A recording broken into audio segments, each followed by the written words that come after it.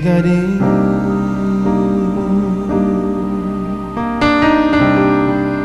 no oceano do Espírito,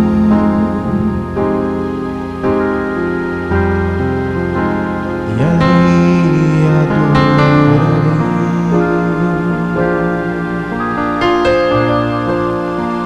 ao Deus que me salvou.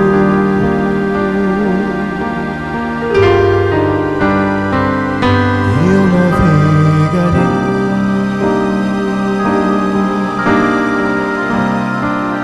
no oceano do Espírito,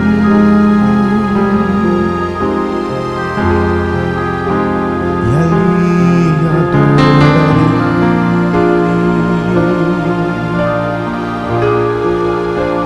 ao Deus que me salvou.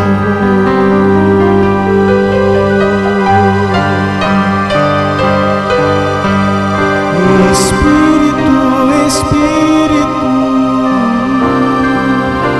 que desce como fogo,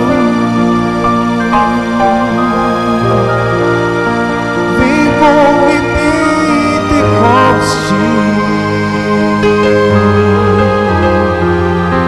e encha-me de novo.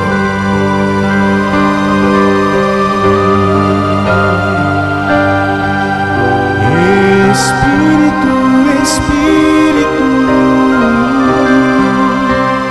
que desce como fogo, vem como em Pentecoste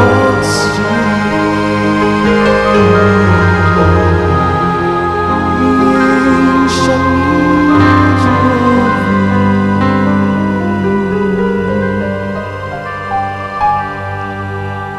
Eu adorarei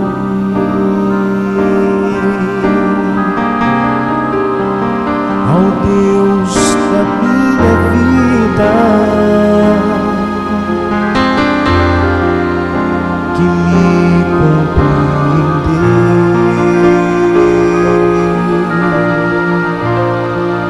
sem nenhuma explicação.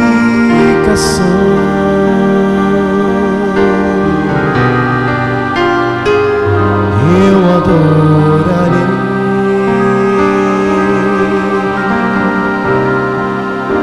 ao Deus da minha vida, que me compreendeu